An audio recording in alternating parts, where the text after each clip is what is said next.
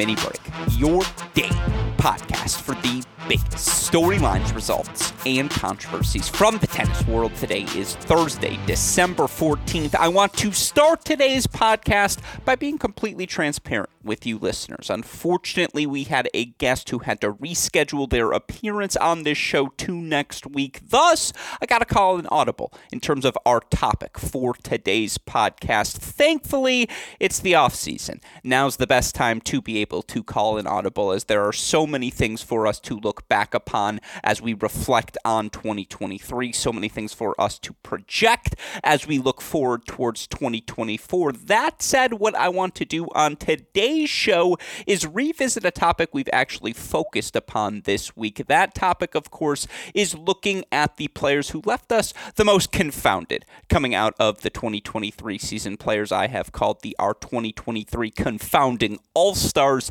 here this week. And by the way, if you've missed any of our podcasts here in the month of December, maybe today's the perfect day to catch up on any of that content you might have missed. Last week was State of the Union week. So many great discussions, whether it be talking American men and women with Ben Rothenberg, next gen men and women with David Kane, Ed McGrogan. Of course, this week, again, we've already talked Confounding All-Stars with David Gertler, with Jeff Sackman. We've talked junior tennis results with Colette Lewis. What I want to do on today's podcast is revisit some of those confounding all-stars we discussed over the course of this week. In particular, I want to focus on some of the players we might have lightly brushed over on Monday, and Wednesdays. I said Mondays. That's combining Monday and Wednesday. We'll try that again, but leave it in. Monday and Wednesday's podcasts. Again, I want to revisit some of the players we might have rapid-fired over. Players who I do think are some of the pivotal inflection point players for us to discuss, not only coming out of 2023, but certainly moving towards 2024. Players who I still have questions about in both good and bad ways. Again, I'm going to run you through my tiers of confounding all-stars from both the men's and women's side once again, just to offer you perhaps some clarity into how I approach thinking about who confuses me coming out of a season. And then I do want to, in particular, focus on 6 names that we skimmed over on Monday and Wednesday's episodes, names that, again, I think deserve a deeper dive because I certainly have questions about these players. I imagine many of you listeners do as well moving forward. So, again, we're revisiting an old topic here today. Yes, partially that's an audible, but, again, we got a lot of great content for you right now here at Cracked Racquets, whether it's any of the mini breaks we have done here in the month of December, including, by the way, our ATP WTA award shows with David Kane, Gil Gross. Those were 2 of my favorite podcasts we've done throughout the course of this season. And again, we're not that far removed from offering those awards. So I think those episodes have aged well. Be sure to catch up on any mini break podcasts you might have missed. Be sure to also go check out a couple of our other feeds. On the Great Shot podcast feed, we had our 2023 ATP Challenger Award show this week, myself and Damian Kust breaking down the standout players of the season. We also have begun our deep dive, previewing the 2024 college tennis dual match season. How do we do that? We do that by previewing our top 10 teams entering the year. We've already discussed teams ranked 10 and 9 in our men's and women's rankings. Of course, we'll have episodes Tuesday through Friday focused on those college tennis previews, all of that content housed on the Great Shot podcast feed. And then I hope you didn't hit the skip 30-second mark because we have 2 fantastic interviews right now on the Cracked Interviews podcast feed that all of you tennis fans, I am certain, will enjoy. I spoke with world number 1. Let me say that again. Current world number 1 doubles player, not singles player, Novak Djokovic. He saves his interviews for 60 minutes. No, we got the opportunity to speak with world number 1 doubles player Austin Krajicek about his breakout 2023 season, what changes happened, not just physically, but mentally, that allowed him to ascend to the top spot in the doubles rankings. And, where does he go from here after a season like 2023? That's a fantastic conversation. I also had the opportunity to speak with one of the breakout stars of the 2023 season. Star might be a bit hyperbolic symbolic, but Yana Confounding will always be a star in our mind. Former USC All-American, two-time team national champion, who ascended to the top 50 of the ATP singles rankings for the first time this year. He ends his season at number 51, and obviously that's a significant leap, particularly for a guy who turned 32 this past year. So I had to ask him, how did it happen? What clicked so beautifully for him this season? What was it like for him to make a run to a quarterfinals of a 1,000 level event from qualifying? What was it like to match up against Alcaraz, against Sinner? How do you game plan for matches like that? Fantastic interview. Again, two great guys, Austin Krajicek, Yana Confounding, dear friends of the program. Go check out what all they had to say over on the Cracked Interviews podcast feed. And as always, this is the moment where I will ask, go subscribe, go like, go review all of our podcasts. It helps us with our sponsors who, again, we always are trying to renegotiate with heading into the new year so we can provide you even more content with more resources to entertain all of you tennis fans with. Again, a thank you to all of you who tune in, day out. Be sure to check out not just this show, but the Great Shot podcast feed, Correct Interviews podcast feed, and a thank you to our dear friends at Tennis Point for their support of this podcast, tennis-point.com. The promo code is CR15. All right. To start the show, I want to remind you what were my tiers of my confounding all-stars on the men's and women's side. How did I approach this exercise? Because, again, the word confounding, confusing, as both David Gertler and Jeff Sackman pointed out to me, it's an abstract concept, right? What confuses someone is going to be in the minds of everyone. How I approach it is mostly from an upside standpoint. When I look at your results, whether in a positive or negative fashion, do I believe there is more upside for you to tap into, whether it's from a statistical standpoint, I noticed something in particular, whether it's from an eye test standpoint, a player has all the physical tools, has all of the shots in their toolbox, they just can't seem to put everything together consecutively, not just in the course of one match, but over the course of, dare I say, 6 to 8 months.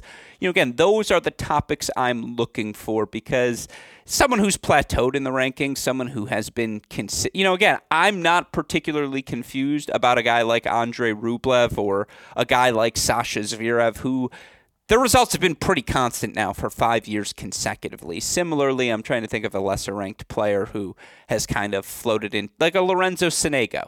He's going to be like 30 to 50 in the rankings moving forward. On the women's side, David Gertler brought up Jessica Pegula. I thought that was a reprehensible, confounding all-star. What do we not know about Jessica Pegula's game after watching her play these last 2 3/4 years? She is clearly one of the 8 best players in the world, clearly pretty darn solid at just about everything. I would say she's really good at everything. There's not really a hole in her game. The question is perhaps what's the upside, which is a fair question to ask, but I'm not confused about anything related to Jessica Pegula's game or her results. Again, there are players I am certainly confused about, and we'll start on the women's side. Those Tier 1 players we broke down on Monday, Madison Keys, who I remain confounded by because you look statistically, Madison Keys is, again, still at the top of every list. One of 6 players to rank top 20 in both hold and break percentage. Did you see what she did to Jessica Pegula in knocking her out at the U.S. Open? She's made semifinals now at hard court majors multiple times over the past couple of seasons. When she plays her best tennis, Madison Keys' best tennis is still as good as anyone in the world. And doing that week over week over a 6-month stretch, that's not Madison Keys' MO. She's not trying to rack up match counts the way a Sakkari, a Kudermetova, a Kasatkina is. Madison Keys tries to peak at the right moments, bring her best tennis to the best events. And whether it was the run in Cincy a couple of years ago, obviously Australia last year, New York this year, you can point to a couple of different places. She's doing a really good job of peaking at the right moments, preparing for these big events in the best way possible. And we've talked a lot of Madison Keys over the past few weeks. We didn't talk about her much earlier this week, but that's why I remain so puzzled because, from a ranking standpoint, she has sort of plateaued. She's been in that 8 to 25 range now for much of the last half decade. She ends this past season at number 12. Again, given the lack of week in, week out consistency, that's probably an accurate metric for her. For what it's worth, you look at the Tennis Abstract ELO ratings, which again measure who you beat, how you beat them, not where and when, like the WTA rankings do. Madison Keys to end the 2023 season, she's 23rd in overall ELO rating. You want to look 2023 specific results on ELO, that's fair as well. Madison Keys, I think, a much more accurately reflected 13th in overall ELO. 33-16, that's 67% win percentage, the second best metric of her career, trailing only her 2016 season. Hold percentage, she's 76%. That's above her career average by 1.1%. Break percentage, 38.2%. That's a career high and 4.2% above her career average. And here's the kicker. She is still just 28 years old. Has a powerful game that's never been reliant on movement. It's been reliant on precision, reliant on playing first strike tennis. Why can't she sustain this? You know what's fascinating? Madison Keys was not one of the 6 players I intended to talk more about at length on today's show. But again, that's why she's confounding to me, is because she has an ability to play on her terms in ways others don't. Again, semifinalist at U.S. Open this year, quarterfinalist at Wimbledon. Her losses in both matches were to Sabalenka. And by the way, she won the first set 6-love against Sabalenka in the New York semifinal match. I'm just not willing to write off Madison Keys yet. I'm not willing to do it in terms of a potential to win the slam, entering the 2024 season. And maybe I'm the last one still in that camp. I'm definitely not, because Madison Keys has a lot of loud, loyal fans out there. But that's why she remains confounding to me, is because, again, from a ranking standpoint and from a career trajectory standpoint, like, she's kind of been like this, dare I say, from the start. But the peak level is still so high. Anyways, she's tier 1. We talked all about Potapova-Kostyuk on Monday, so we can leave those two where they are. Tier number 2, I talked less about. That's Marie. And again, tier 2 is the players who I think are perennially in this category, who you're just a little bit confused about because the highs can be so high, but then there's just some sort of hurdle that they cannot overcome. Yelena Ostapenko often in this category. She's probably the MVP. If you were to name the Confounding All-Stars MVP year after year, that trophy would be called the Yelena Ostapenko Trophy, because the upside is so evident. Case in point, look at the Iga match that they played in New York this year.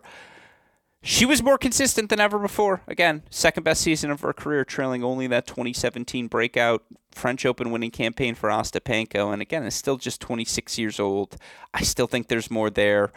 Barbara Krejcikova, again, the upsides were so high. We've talked about her enough already. The 4th player in Tier 2 is one of the 6 I plan on approaching today. But again, those are the Tier 2 names to sort of rapid fire through why I'm still confused about all of them. Sakkari is on that list. Just because, I don't get it. There just shouldn't be a semifinal hurdle, because her serve, her forehand, they've just turned into weapons that she can overwhelm lesser players with. Her physicality enables her to compete in every match that she plays and just linger.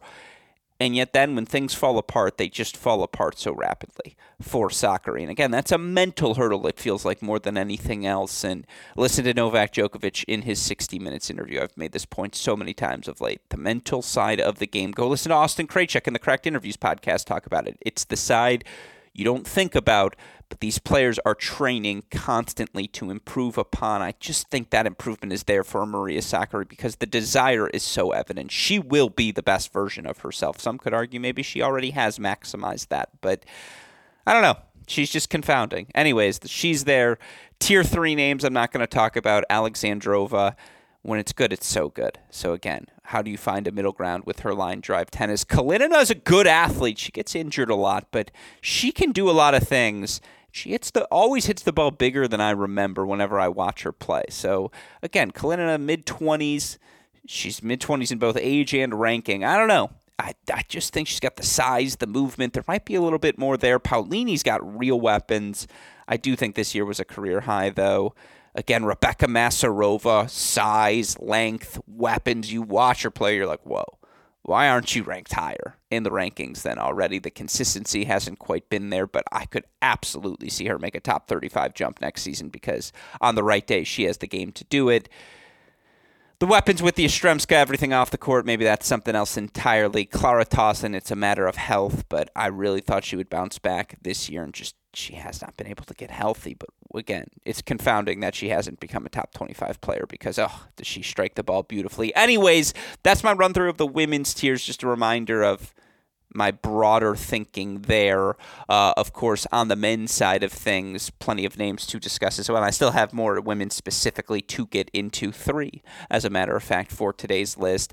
On the men's side, we talked all about Hubie Hurkacz with Jeff Sackman yesterday. We talked all about Alejandro Davidovich-Fokina with Jeff Sackman yesterday. That's tier number 1. Tier number 2, we talked about Felix yesterday. One of the guys is who I'm scheduled to talk about today. Stefanos Tsitsipas is the last tier 2 guy who how good is he? Like, what does Stefanos Tsitsipas want? I know, wow.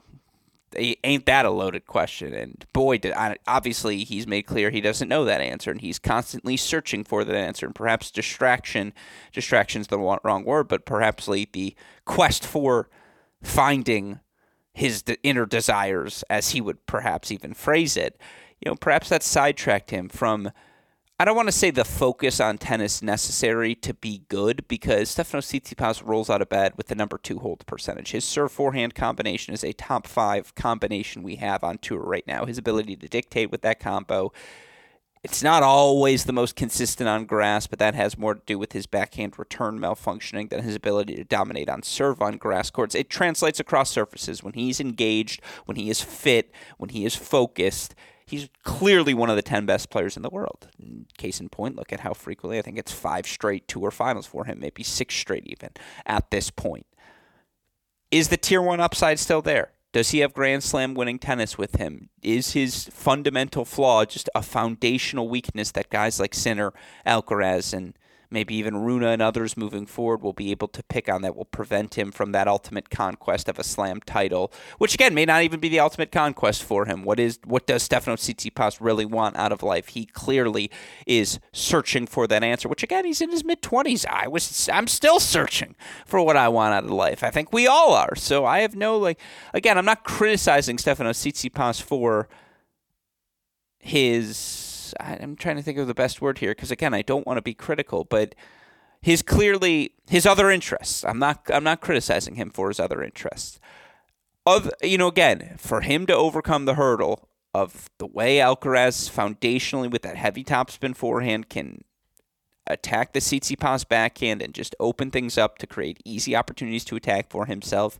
You see the pace of Sinner. You feel like nowadays he'd be able to implement a similar sort of game plan against Tsitsipas.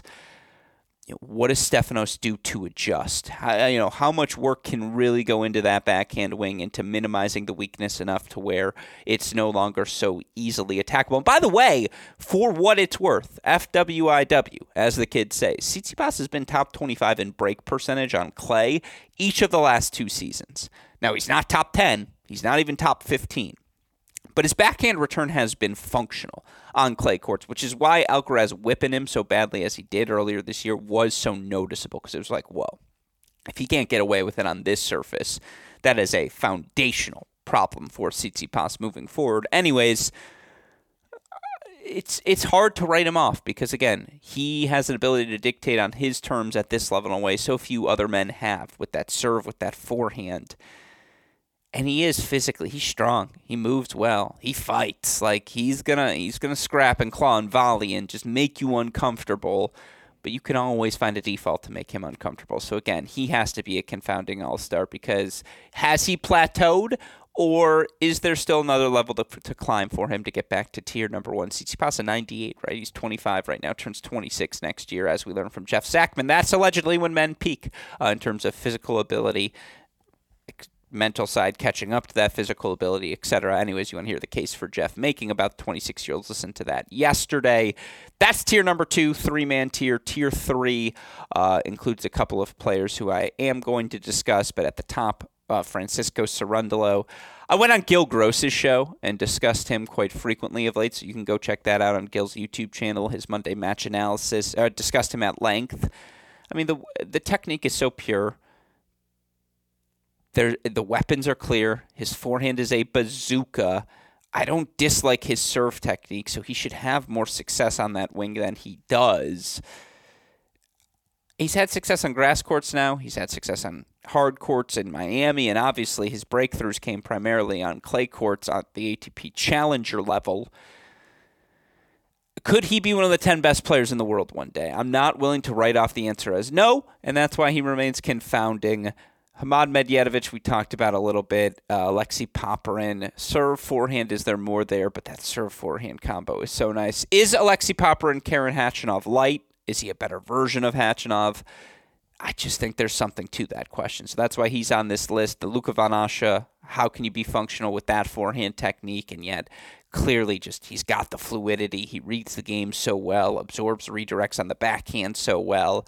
He's interesting. Zheng Zhizhen, interesting because, again, he's got real weapons, real strength. It's a different body type, but man, he's just uncomfortable to play against with the heaviness of his ball. So what's that upside for him moving forward? I think that's an interesting question. And then Alexander Shevchenko is the last name on this list because, again, it's weird technique, and yet there's some real pop on that ball. And when he gets to hit the ball behind you and the heaviness of that shot and just how he competes, the clear want, and I know that's such a superficial and subjective category, but this is a guy who just leaves it on the court. Every ball he's going after, and the intensity, the passion, like Alexander Shevchenko is going to maximize his talent. I have no uncertainty about that. My uncertainty comes around what does that maximization look like? What is the upside? And I think I, like all of you, still need to see a little bit more. Anyways, that's a second rapid fire edition of my tiers. I do want to spend about 2-3 minutes on 6 names in particular here before we wrap today's show. And wrap, I suppose. This will be our last episode talking about the confounding All-Stars from 2023. That much I promise you. Let's talk about 6 names that I want to look at a little bit deeper. And I want to start with Cam Norrie, who I think by all metrics maybe had the most confusing season of anyone in the 2023 year on the ATP side of things. You look for Cam Norrie, who of course last season was pretty consistently a top 10 player from start to finish throughout the course of the year. Of course, you look for Norrie last year and what he was able to do. Semifinals of Wimbledon, coming off of that Indian Wells title, obviously in 2021 as well. His ability to make a 4th round at the U.S. Open as well. And I think you look for him overall last season. He made 5 different finals, won 2 different titles as well. Now they were both 250 titles, but still a 5-final season. He was in the hunt for the year-end finals race. He finishes ultimately 14, but it was a second consecutive top 15. He finishes the year 12. He finishes the year 14. Lock that in, but a second consecutive top 15 season that, again, had he not faltered a little bit down the stretch, Paris, etc., probably would have seen him qualify for the tour final. Had Wimbledon offered points last year, which it did not, he probably qualifies for the tour finals because that was the big thing missing from his resumes. He didn't get credit for that as no Russians were allowed to play the event. And yet, again, now you come off of this 2023 season for Cam Norrie. It's hard to describe it as anything but a massive disappointment, particularly given how it started. And, again, you look for Norrie, who, for what it's worth, Tennis Abstract's ELO ratings ends the year 39th in overall ELO rating. You want to go 2020 specifically. His 36-25 record good for 90th in 2023 specific ELO. Goes 36-25 overall in the year, 59% win percentage again, lowest number for him since I'm going to go back to the 2019 season when he went 21-25 at the tour level. And again, this is a year that started for him making a final in Auckland. Yes, he lost 3rd round at the Australian Open to Lechechka, but he loses in the final of Buenos Aires, chooses to play clay because that was a part of the calendar where he had struggled in prior seasons, and he thought, hey, if I could shore up that surface with the grass success, the hard court success, now he's a really complete player, and it felt like all things were heading in that direction. Not only did he, again, final Buenos Aires, he wins Rio, the 500 level event in Brazil, beating Carlos Alcaraz on clay courts. Yes, Alcaraz was a little bit injured, but still, talk about an impressive win for Norrie right out of the gates. He starts his year, through that Rio point, he was 8-2. I'm doing math in my head, plus Davis Cup, 13-3. Then he gets 5 wins. He was 18-3 to start the season, 21-4 after he reached the quarterfinals at Indian Wells. This is a guy who started his season 21-4. After that, things were a serious struggle. You look for Norrie the rest of the season, 15-21 the rest of the way. After Indian Wells, he made just 3 quarterfinals the rest of the season. He made a quarterfinal in Lyon, quarterfinal in Queens Club, quarterfinal in Zhuhai as well. Now, for what it's worth, that is quarterfinals on all 3 surfaces, but third-round loss Roland Garros to Musetti, third-round loss Arinaldi at the U.S. Open, second-round loss to Eubanks at Wimbledon. A disappointing year, no doubt about it, for Cam Norrie. You look for him overall in first matches at events this season, 15-8 overall. You look for him in second matches at events this year, 10-5. That's actually pretty impressive. But again, after Rio, he didn't make another final the rest of the season. And you look at his record against top 20 opponents overall this year, 4-10 overall in the year. But again, after Indian Wells, he goes 0-8. The rest of the way. You look for him against top 10 opponents, 4-6, but again, after Indian Wells, he was 0-5 against top 10 opponents. The other thing was the regression in particular in some of the statistics you see for Norrie, perhaps most notably was the regression you saw for him in his effectiveness on serve. I mean, I thought in particular, it's not necessarily the regression, but maybe it was the fact that it stayed constant. Maybe it was the fact that people just seemed to know the spots that Norrie liked to serve to a little bit more this year. They know the slice wide on the ad side. They know he likes to hit that slider up the tee away from you, or I guess hook curveball, however you want to look at it, the lefty slice. You know, again, they know he wants to sit on that first forehand. They know, he's going to drive with great depth, great pace on that backhand wing. But again, if you're patient on that side, you're going to have an opportunity to maybe play with more pace through that forehand wing, which, again, given the length of Norrie's backhand, I think that's the length of his forehand backswing, I think that's the side he'll often leave short for opponents to attack upon. I mean, again, by the way, Norrie ultimately loses 9 of his last 11 matches on the season. Who were the losses to? It is worth noting. Djokovic, Zverev, Rublev. No shame in any of those. A loss to Fritz. Again, that's a guy who's played a bunch in his career, but no shame in that. Then losses to Wolf, Karatsev, Humbert, Wawrinka, Arnaldi. I mean, again, all those guys are top 50 players, maybe Sans, Wawrinka, but that's a tough stretch for Cam Norrie to wrap up his season. And you just do wonder for Cam Norrie, now 28 years old, finishes the year, by the way, ranked 18 in the world. Not a bad spot for Norrie to be, particularly given he didn't have any particular notable slam success, and that feels like low-hanging fruit for him right away to improve upon. That said, he'll lose those 500 points from Rio at the end of February, right? He'll lose those Indian Wells quarterfinal points pretty quickly as well. Even that final the week prior in South America where he lost to Alcaraz, like he's got a lot of points front-loaded that have him up to number 18 right now, and you just wonder for Cam Norrie if he's no longer seeded in these events, if he's going to be playing Arnaldis and Humbert and all of these guys in first rounds. What's the pathway for him to clearly advance towards those guys, right? Because, Cam Norrie from 2021, 2022, as he's making this rise, there was a level and degree of physicality that just so few other players on tour could match. And I do think as this group has collectively gotten older, they've all collectively improved physically, and I just don't know how much of a comparative advantage that is for Norrie in a way it was when we were calling him Iron Lungs back in 2022. Again, weapons-wise, he hits his spots really well. He's extraordinarily consistent, can do a little bit of everything, but he doesn't have the massive weapons, even of an Ugo Humbert, who hits an even perhaps more powerful lefty slice wide first forehand combination on the ad side, and is just a little bit more potent with that serve +1 power.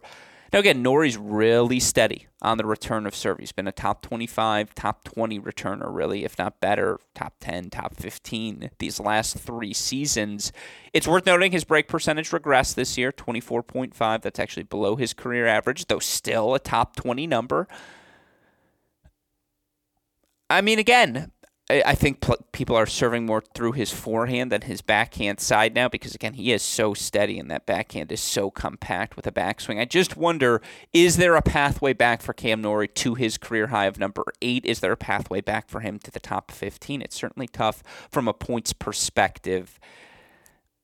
Again, is this year's trend in the second half of the season indicative of maybe this is more where Norrie belongs? He'll be a guy ranked 30. I'm not willing to write him out of the top 100. No chance. But maybe he's more in the 30 to 60 range than the 11 to 30 range. That's a question I certainly have going into 2023. I'd bet on Cam. I know him. I know his work ethic. I know how the only person more frustrated maybe than his fans by this 2023 season ending is Cam Norrie himself. I would still bet on Cam. He's only 28 years old, 2 months older than me. We got a lot of meat left on the bone. But I do think he was one of the confounding all-stars of 2023 because the regression came out of nowhere, particularly given, again, that 21-4 start to his 2023 season. He's the first player I wanted to talk about. I'm not going to spend as long on these next ones because we've talked about all of these players at some point. We'll go quicker next through Ludmila Samsonova and a little teaser. That's the word, teaser, for all of you tennis fans. David Kane's actually writing a piece on Ludmila Samsonova, so be on the lookout for it on tennis.com. But how is she not one of the most fascinating players as we look at this offseason and head towards 2024? She finishes the year 10th in 2023 specific ELO rating. She finishes the year 19th in overall ELO rating, 34-24 overall in the year. Worse win percentage than last year, but those 34 wins, the most she's ever gotten in a full tour-level season. And by the way, she's progressed now in terms of tour-level victories in each of the last 3 years.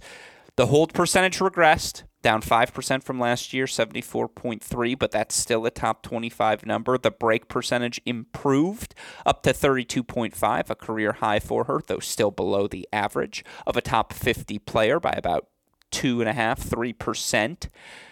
She got better on the margins and really did well after a disappointing, dare I say, first 2/3 of the season and backing up what she did at the end of 2022. No, it wasn't quite as dominant. She didn't rip through DC, rip through Cleveland undefeated, rip through a Tokyo year-end title run as well, but she came pretty darn close to it. Semifinals at a 500-level event in Washington this year, finals of Montreal where she beat Sabalenka, Rybakina, Bencic all consecutively, finals of Beijing where she beats Rybakina, Ostapenko, Kvitova before getting knocked out by Iga.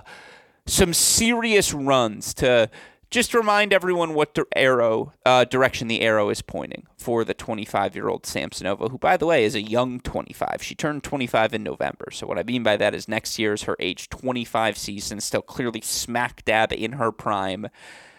As I was talking about with DK for his article, she just has weapons that allow her to play on her terms. The kick wide, the first forehand, the backhand drive. Again, I've said this before, her hitting partner from Cleveland 2 years ago described her ball as just like as heavy as any ball he'd seen, men's or women's. It's just up there.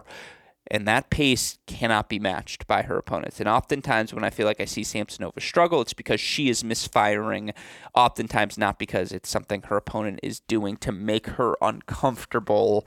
She just has real weapons, real upside. And this is not an unfamiliar thing, as we talked about her a little bit in the State of the Union Next Gen WTA pod with David Kane last week. But I think she's got the most mobility of anyone not in their early 20s or teenage years. She, again, I think she still has tier 1 mobility. She's still young in her tour level life. You look for her, again, career tour level matches, 25 years old. She's played a career 200, and we're doing some quick math here, 237 career matches for Ludmila Samsonova, which includes, by the way, a bunch of qualifying matches. So again, I imagine she has played about 150 or 175 main draw matches in her career. That's a pretty low number for someone who's 25 years old, and yet, again, she's won some significant titles or made some significant finals and still waiting for a big slam run. Certainly we've seen her make, round of 16s at slams before. I haven't seen that quarterfinal click yet. I think that's probably goal number 1 for her this year is make a quarterfinal at a slam, take that next step. And again, she's 16 in the majors, 16 in the rankings. I would be buying stock still in Ludmila Samsonova. She's confounding all-star honorable mention number 2. Number 3 is the aforementioned Matteo Arnaldi. How could you not be fascinated by the Italian? Coming off of a season where, again, I don't want to say it came out of nowhere, but 50-26 overall on the year, 20-15 at the tour level, and, again, challenger success as well. The win over Popyrin in Davis Cup to help the Italians, 51-26, overall on the season to help the Italians lift the Davis Cup. 4th round, obviously, for him at the U.S. Open, where he beats an Arthur Fee. He beats a seeded Cam Norrie. Follows it up, by the way, qualifying in Beijing, winning a match there, wins a couple of matches at the Shanghai Masters as well. What a season for a guy who I imagine most of you could not delineate from the other young Italians that we have competing right now out there, from a Nardi or, again, there are too many to pick from, but it's just worth noting where Matteo Arnaldi was to start the 2023 season. You look at it from a rankings perspective, first and foremost. Again, this guy who ends his year ranked number 44 overall in the ATP singles ranking. This is a guy who started the 2023 season at number 134 overall in the rankings. This is a guy who made his top 200 debut in August of last year. A precipitous climb. He went from 106 at the end of May 29th this year. He was at 106. Ends his year at 44, reached a career high of 41 at the end of October. Again, that is a significant leap for a guy who turned 22 years old this year. For a guy who, again, has played a career 39 tour-level matches, according to Tennis Abstract. He was pretty good at everything as well. Just, he's mobile, he's fluid. I don't see any serious deficiencies in his technique that seem attackable. Does he have a distinguishably excellent serve or a distinguishably excellent hold percentage, first serve win percentage, first serve make percentage that stands out from either his challenger or early ATP successes? No, he does not. I don't see a clear statistical deficiency either. And again, this one is very much eye test related because the sample size is still so small for Arnaldi, but there is a twitchiness to everything he does, a springiness to his ground strokes. I am looking forward to watching more of Matteo Arnaldi at the highest levels next season because I don't know about grass court tennis. Grass court tennis is so weird. You guys know my thoughts on grass court tennis. It's the surface I care the least about just because it's 1 month on the season. It's a sprint. Like, you don't even have time to catch your breath and figure out, is this guy even good at this surface? Because he plays 6 matches and then he doesn't play any more grass court in the season. But clay courts, hard courts, I know Arnaldi's going to be good. Again, the hard court successes this year, you keep in mind the majority of his previous success had come on clay courts, 2 challenger titles this year on clay, although a 3rd challenger title on hard courts back in January as well. He's just good. I just don't know how else to say it. If the 22-year-old's not on your radar, I don't know if he's going to be top 8, but he's going to be top 20 for a solid, like top 30. He's just going to be seated at slams for a really long time. Like, he could be that 26 seed who everyone has in the early upset category because you forget how solid he is all around, and he's playing one of your young players who you really like because that young player's got a really nice weapon, and that weapon's just not going to hold up over the entirety of things Arnaldi can do. And again, he's more of a BCD guy than a plan A guy. I don't know what the weapon that will make life easiest for himself will be moving forward, but he's got a lot of options to pick from. And so he's in my confounding all-stars. What exactly is Arnaldi's ceiling? I'm not entirely sure. I'm also not entirely sure about the ceiling of our next player, Beatriz Haddad-Maia, who obviously has a very fascinating career path, and it's a career path that was obviously interrupted by an anti-doping violation, but a career path that, again, she's since the start of 2021, I haven't pulled up the statistic in a while, folks, so I think this is an update all of us deserve. Obviously, Beatriz Haddad-Maia losing her ranking because of that suspension has to build herself all the way back. Since coming back from suspension in August of 2020, Beatriz Haddad-Maia has played 260 matches. 260 matches in about 3 years. That's a lot of tennis. That's, again, it's north of 80 matches per season. It speaks to, again, the fact that she's been able to build herself back up to number 11 in the rankings. The fact that during that stretch of time, you look at, again, whether it was 15Ks, 25Ks, 60Ks, 100Ks, she played them all. She's won at all of those levels. Obviously, over the last couple of years, she's won titles on the grass in Nottingham and Birmingham, on the hard courts in Zhuhai at that Elite Trophy event to end the year. Our arrow's pointing up for Beatriz Haddad-Maia. You look for her during this stretch of time against top 50 opponents. She's 36-27. Against the top 20, she's 19-13 overall. Against top 10 opponents, she's 8-5. That's since August 2020. That's not this year. That's over a 3-year stretch. Again, 19-13 against top 20 opponents, 8-5 against the top 10. The lefty has weapons. She's often in that top 25 club mix. The break percentage gets a little bit low, but she's always someone you're going to find top 25 from a hold percentage standpoint. Like, again, has proven she can be one of the best doubles players in the world as well, which speaks to perhaps her ability on the return of serve, where she's a little bit more aggressive. And yeah, that forehand can be a little bit streaky, but man, when she's taking the ball early on the rise, she also knows exactly how she wants to execute, how she wants to assert herself with her weapons. That lefty serve can get you stretched in uncomfortable positions. She's really good. Like, Beatriz Haddad-Maia is really good. Is she great? Is she sniffing tier 1?